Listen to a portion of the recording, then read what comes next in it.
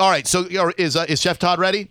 Thank you. Let's go ahead and bring him in. This man, Chef Todd Hall, he's got a very interesting story to his life, and I'd like to talk more about that than his restaurant venture, which I would like to cover because I liked City Fish. It was a good place for brunch. The booziest brunch you'd ever booze upon. Like unlimited mojitos and margaritas and sangria and mimosas and all that stuff, Bloody Marys. The food was okay. And let's all be honest here. Wait, that was his restaurant? I don't think so. Oh, I thought you were okay. No, I think he's got the new place. Oh, okay. I don't think he had City Fish. Oh, they're taking the place of Yeah. City. Oh. Yeah. I thought it was behind it and you were going to tell him his food was lackluster. No, I would never do that. I would just lie and go, man, this is magnificent. So if I use the word magnificent, you guys know what I mean. Okay. No, this is a brand new restaurant called 4 years of high school Spanish, Suegra Tequila Cantina. And it's going to open in Tampa sometime during the spring. I don't know if you guys are familiar with restaurant openings, but you pick a date like March 4th, and then it's June 16th, and people are still waiting for your open door. So sometime in spring in Oldsmar, Florida, which I absolutely love, you'll be seeing this restaurant that features gourmet Mexican fare, showcase a highly anticipated tequila bar with an array of 200 tequilas and mezcals, and it's going to be on Tampa Road in Oldsmar. Now, Chef Todd has an interesting past. It involves tragedy, addiction, recovery, and most important part, the comeback. People love to root for an underdog, I think. People love it when you have a success story that is attached to it some sort of struggle. For me, I did not appreciate my radio career until I had to spend 3 years out of radio and then make my way back to the microphone so that I could host this show. Not that I ever... Well, I think I did kind of take it for granted because when you've been working in radio for a while, you tend to lose track of how real jobs go down, how real people don't love their jobs and they work for some douche, etc. I learned all that when I went out of radio for 3 years. So coming back into it gave me a renewed appreciation for what I do. So like I was saying, I like a struggle story and I like a happy ending, not just in the massage parlor. And Chef Todd Hall joins us right now. He is El Jefe, if you will, at Suegra Tequila Cantina in Tampa. What's up, dude? It's good to see you. Hey, it's good to see you, man. How's it going? Good. I met you last week on the set of Daytime, the show that I tape every Wednesday that airs every Friday morning on WFLA. Chef Todd and I were filming a game segment that I didn't watch it, but I'm sure it went off well. We cheated awesome. We were co-cheaters. We did. There was some stupid movie game. Tell me about this idea for a game, okay? I love it. I'm just a guest on their show. I'm not a producer, but if you were a producer, I think you could get with these guys and tweak it a little bit. All right. The game was, one of their producers, Ben, is bad at describing movies. So he describes a movie in his own horrible way, and the team of Chef Todd, Drew Garabo, and Jerry Penacoli go up against the girls' team, Cindy Edwards and two other ladies. Oh, my God. Yeah. So so it was a lengthy segment. Did you win? We won. We won. I cheated. I cheated, but I we was still whispering won. the movie names into Todd's ear when it was his turn. Okay. I was just telling him, hey, look, that's The Village, but I'm not Shyamalan. And he said The Village, and so nobody caught us. So then, I'm a Patriots fan. So tell us your story of the rise and fall of Todd Hall and how the path led you to being poised to open up Suegra Tequila Cantina in Tampa. Wow. That's Like the 2-minute version if you have one. I was gonna say it's gonna take a few Right. shows.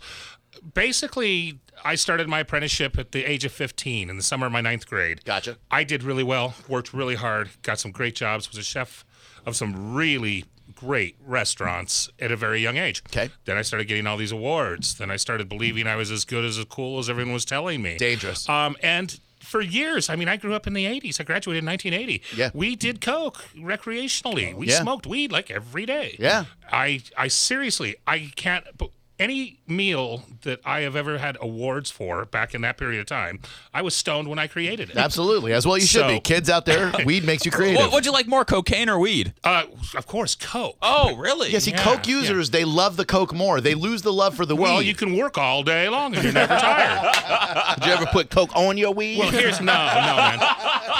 Here's what they don't ever tell you. You know, when I grew up in 60s and 70s, they have the commercials. Here's your drugs. Here's your drugs on brain. Or wait, here's your brain on drugs. We know what you meant. Whatever. They don't ever tell you drugs are fun.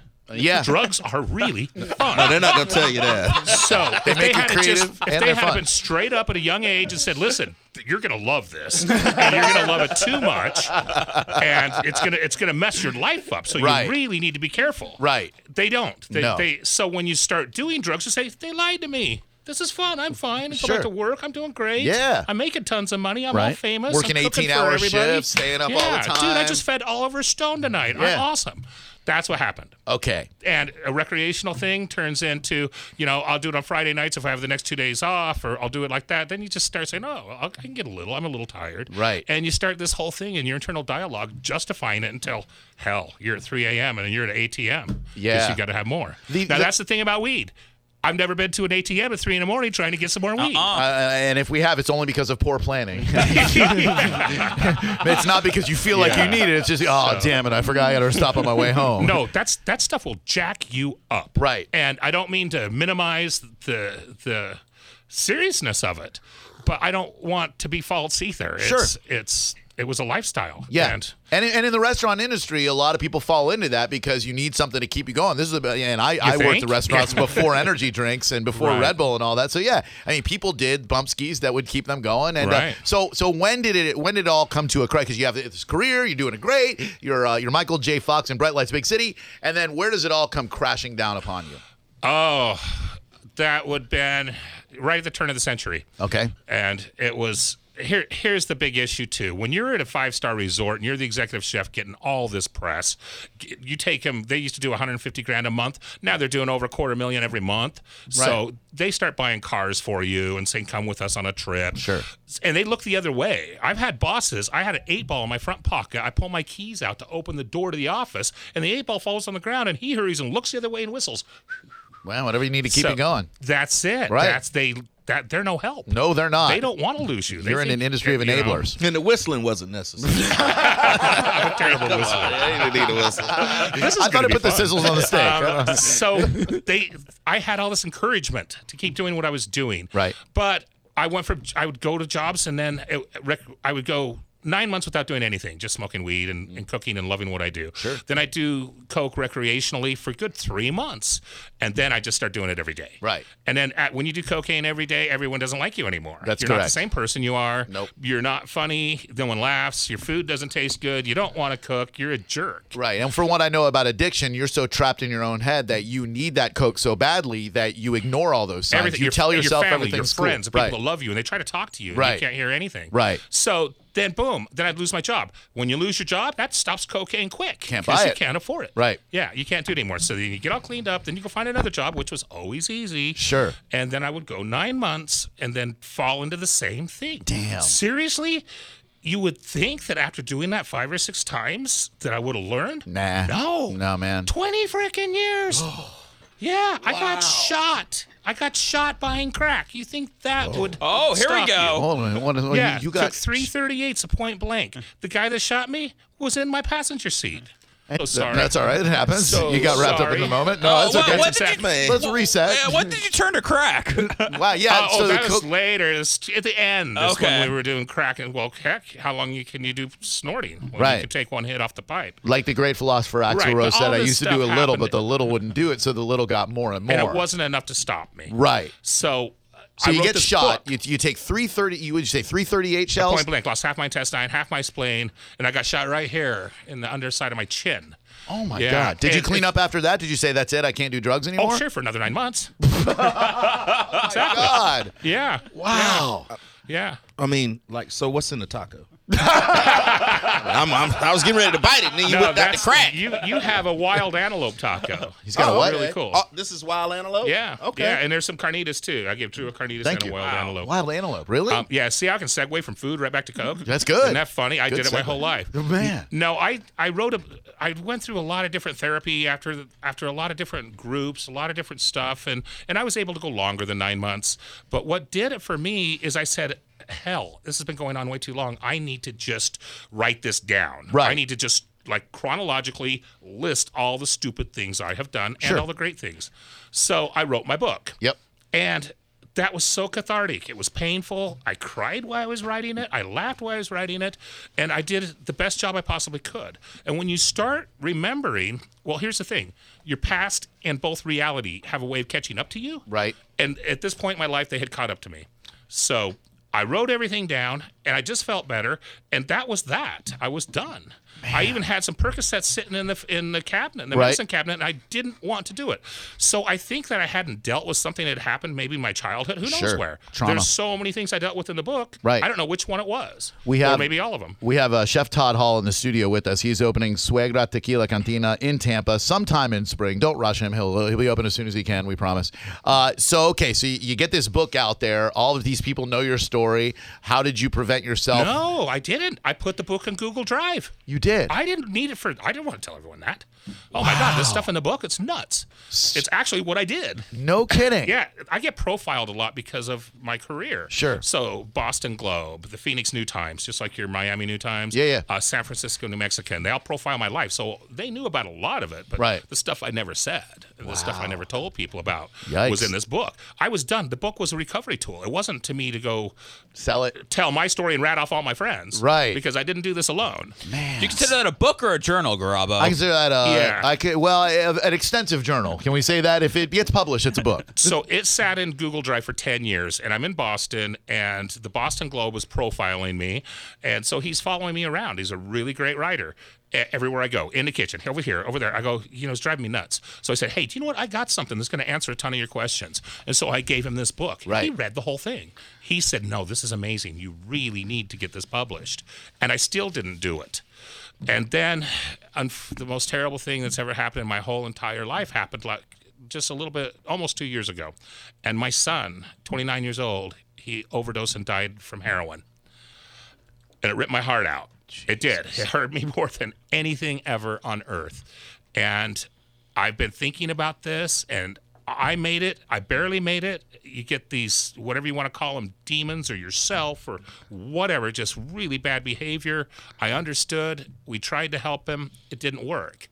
So I want to do my part. I want to do my part as a parent. I want to do my part as an addict. Right. I want to do my part because our whole country is getting strung out on heroin. Right. I turn on the news and everyone's all worried about 16 people in San Bernardino. 52 kids this weekend are dead. Yeah. They're cool kids. They were just trying to have fun like the rest of us. Just south of the Skyway, Bradenton and Sarasota, there's an epidemic. You knew your son was on heroin?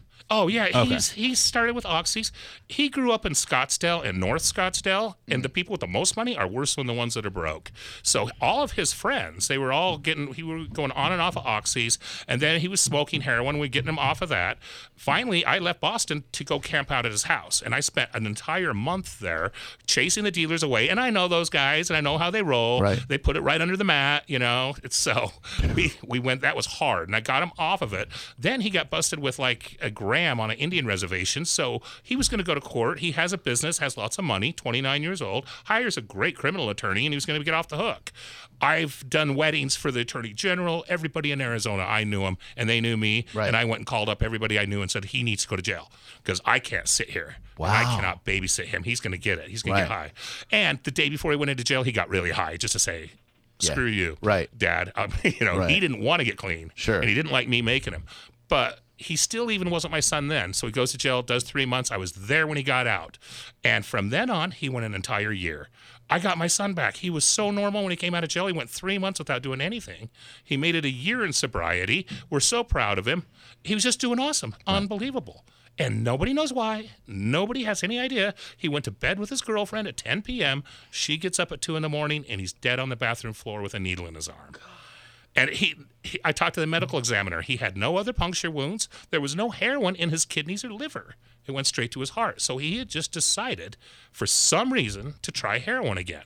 And the dose that he gave himself was the same that he used to do when his body's not used to it for a year, and he died. Man. And then you can turn on 60 Minutes, and you see parent after parent after parent that just went through what I went through. Right. Wow, man. Chef Todd Hall is in the studio with us, a gripping tale of his own overcoming addiction, losing his 29-year-old son to heroin. Throughout that, balancing a career, very successful career as a chef. And How do you pull yourself up from that, man? I mean, obviously you're devastated. I'm a father. My son is 12 years old or 13 years old. He'll be 14 soon. How do you get past that? How do you forgive yourself? How do you then put your heart and soul into a new venture? I know that I did everything humanly possible and probably illegal to try to get him to stop doing heroin. Right. And a lot of people helped me help him. Sure. And no one could stop me. Getting shot didn't stop me. Right. Losing job after job didn't stop me. And I couldn't stop him. So we're all born alone and we're going to die alone. Right. And people that come up with this reason or that reason or he made me do it or she made it do it or no, man, we're all on our own on this. We all decide. We make our own choices. That's true. So that was my sobriety, being able to say, no, I did this to myself, so I know that he did that to himself. Right. So that's number one. But at the same time, we're a real hoity-toity industry, the food and beverage, especially if you're on the Waldorf Astoria level and all the kind of resorts that I work at. Yeah. So everyone looks, oh my gosh, drugs. Right. Your son died of heroin. Oh, of course, look where he came from, his father. Right. You know, and good. Let him think that. Sure. But that's what the book's for. That's why I'm sitting in front of you, Drew, because you know what? This is real. You guys, it's really happening right now, and no one's talking about it. Well, you started the conversation, that is for sure, and I want to shift over to the restaurant here because I want to know about how you found Oldsmar, Florida, about how your ties to the area, and I didn't even know City Fish was in trouble. I'd given to their brunch a couple of times, and it was a decent enough brunch. Their menu was okay, but what led you to open up the restaurant Suegra Tequila Cantina soon in that locale? 30 years ago, I opened what was the only 4-star Mexican restaurant in the world, La Hacienda at the Fairmont Scottsdale Princess. Okay. So I really love Mexican food. I've done too. a lot of time in Mexico. And so since then, I've opened the Waldorf Astoria and Adobe Grill in Palm Springs, the Prado in San Diego, just did 3 Mexican restaurants in Boston. So they buy this concept from me. City Fish had been there for years, but it was time to move forward. They found a concept they liked. They had other people reach out to me. I came out, spent a week here, and I looked at the building, I looked at Tampa Road, and I looked at the whole area, and I liked the market demographic because there's a lot of Latino folks, and there's a lot of Latinos that earn more than 6 figures. See? That's my market. Oh, yeah. So, and I also like the owners, Craig and Matt. They're brothers from New York, and I got along really well with them. They own the Toasted Monkey, they own Rick's Reef, they own Screwy Louie's, all down on St. Pete Beach. Sure. So they're not into the big, huge restaurant thing like I am. Great. And it felt right. That's all. It Cool, felt man. right. So I said, okay, let's do a Mexican restaurant for you guys. Awesome. Well, listen, we look forward to checking it out once the doors are open, and I look forward to keeping tabs on you, young man, because I want to chart your sobriety, your accomplishments, your success, and let you know that we're here to help in any capacity that we can, man. You gonna try one of those tacos and give a real review on the air? I absolutely am a legitimate taco. Now, this is the carnitas right here? Yeah, there's carnitas and antelope. Can I pitch my book? Yeah, pitch your book. Yeah, absolutely. yeah, Hell yeah, I'm going to take a bite of taco. You can get it on Amazon pre-sale right now. It should be out in a month or two. But it's Appetites for Excess, a chef's story. I like that. Yeah, Drew's telling me to talk right now. That's a good title of a book. Appetite. What was it again? Appetite for Appetite success? for Success. That's great. And what kind of tacos were those again? What kind of? Carnitas, that's pork. Excess, not success. Yeah, that's right. Excess, not That was an success. interesting kind of meat, though, right? Antelope right Antelope. there. Yeah, Have you ever had antelope? No. Okay. How is it? No, that's Oh, carnitas. you haven't had the right. antelope. I just had one of the antelopes. It's really, really good. Yeah, Seth, you got one right there. We're What's in in the the antelope? interesting and unique era where people want an interesting and unique restaurant, so they can order something interesting and unique and take a picture of it and put it on their interesting and unique Facebook page. All right. I'm going to eat antelope. It's really, really good. Not gamey or anything. It's right. really, really nice. I'm about to eat antelope, and I'm not lying. Yeah. See what I did That's there? nice, yeah. See, because I'm not lying. No, he gave you a courtesy laugh. No, No, you know, but like- that deserved more Yeah. than a courtesy laugh. I mean, Well, if anybody's gonna laugh, it would be John, and Yeah, all you got was I a know. courtesy. No, I felt it. But you didn't reflect that you felt. Yeah, it. lions eat antelope, and you're not lying. Thank but you you're for- going to eat antelope. Thank you for accepting the brilliance Okay, of what I've you done bet. here. He understands it. He doesn't necessarily think it's funny though. No, I did. Don't speak for him. Okay. It was great. Well, I can tell. Oh man, How's the lope? it really isn't gamey at all. Like you would think. No, it's really Where, good. is there a local antelope farm somewhere? No, there is. It's Broken Arrow Ranch in Texas. Oh, wow. Yeah, so they have like 4,000 acres, and they have so much great game. There's alpaca farms in Odessa. Can you eat an? I don't know if you'd want to eat an You know alpaca. what? I've never seen alpaca the rugs are great. Yeah. And the blankets and stuff. They got the damn llama-looking things right out there in Odessa. Here's Take what a I've drive. learned. Yeah. Anything you've never heard of people eating, there's usually a really good reason for that. That's the reason I've never seen a Snuffleupagus taco before. Well, listen, Chef. Phenomenal to see you. We'll love to have you back in and check in with you when the restaurant's about to open in a couple Or months. when the book comes out in a little while. Exactly, Yeah. when you do your book tour, because you have a hell of a story, man, and we're proud of your success. Glad you're still walking around this earth of ours, and thank you so much for the great You cuisine. guys are cool. Thank you so much. No, It's a wait, you pleasure are. to be here. At Planet Fitness, a lot has changed since 1998, but our membership has always been just $10 a month. On June 28th, that rate will increase to $15 a month for new members. So if you've been thinking about joining, now is the perfect time to lock in $10 a month for good. Once you join, your rate will never increase for the life of your membership. Enjoy free fitness training and equipment for every workout, all in the judgment-free zone for $10 a month. Don't miss out. Offer ends Thursday, June 27th. Rejoining after cancellation will result in change in membership price. See club for details.